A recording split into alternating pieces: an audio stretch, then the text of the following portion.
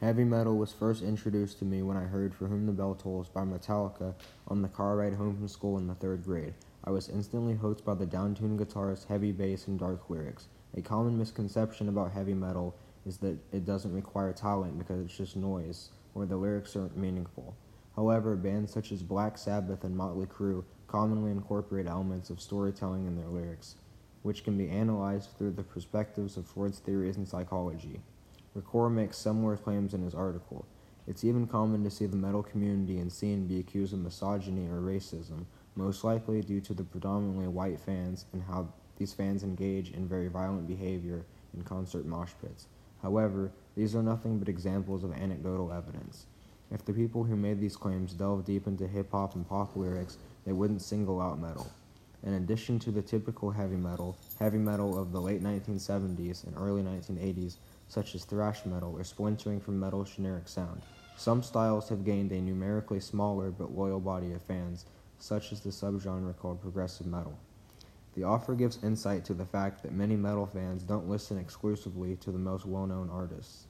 Metal fans are instead known to discover subgenres as djent and metalcore, which have less fans than mainstream heavy metal. On page 85, Ricoeur mentions that these subgenres have been forming ever since the late 1970s and early 1980s. This is primarily due to the rise of hair metal in the 1980s, causing the metal scene to attain a mainstream appeal with the image it created. Katarba 1994 suggests that themes in today's metal music illustrate the postmodernization of rock and roll. Hence, it is important to address the important thematic and aesthetic changes that have occurred in the metal music genre since the early 1990s. Misogyny, decadence are largely absent from the contemporary forms of the genre.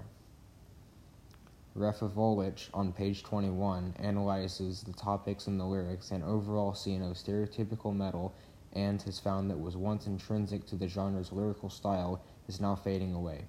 I've noticed this on my own, listening to both 1980s metal bands and modern metal bands of the 2000s and 2010s.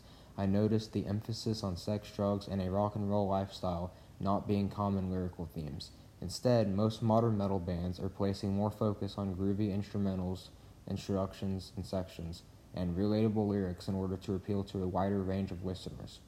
They made these stylistic changes at the turn of the century to draw in new fans to the genre to combat catchy pop hooks and hip-hop beats. The setting for them is much different than preceding albums. Rather than taking place on the city streets, King Diamond's new album is bound with domestic space. The entirety of the album is in a family mansion and involves primarily family members. Lynn's article is one of many examples showing how heavy metal's decline in popularity at the turn of the century has forced bands to try implementing new things, whether they are new subgenres, new album concepts, or copying the style of another artist, because only classic bands such as AC/DC or Black Sabbath can base their entire career off a signature sound. The 3 albums examined here explore different ways masculinity is constructed with and against the paternal function.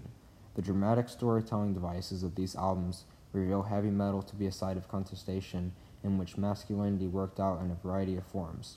Lind has found the common theme of masculinity in Shout at the Devil by Motley Crue, Fighting the World by Man-O-War, and Abigail by King Diamond. The presence of masculine themes conforms to the stereotypical view of heavy metal. However, all 3 of these albums were released in the 1980s, which makes any claim of inherent misogyny or sexism in the metal community invalid for at least the new wave of heavy metal.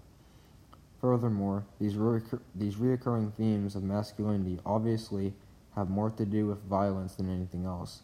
This can be explained by the value of shock factor.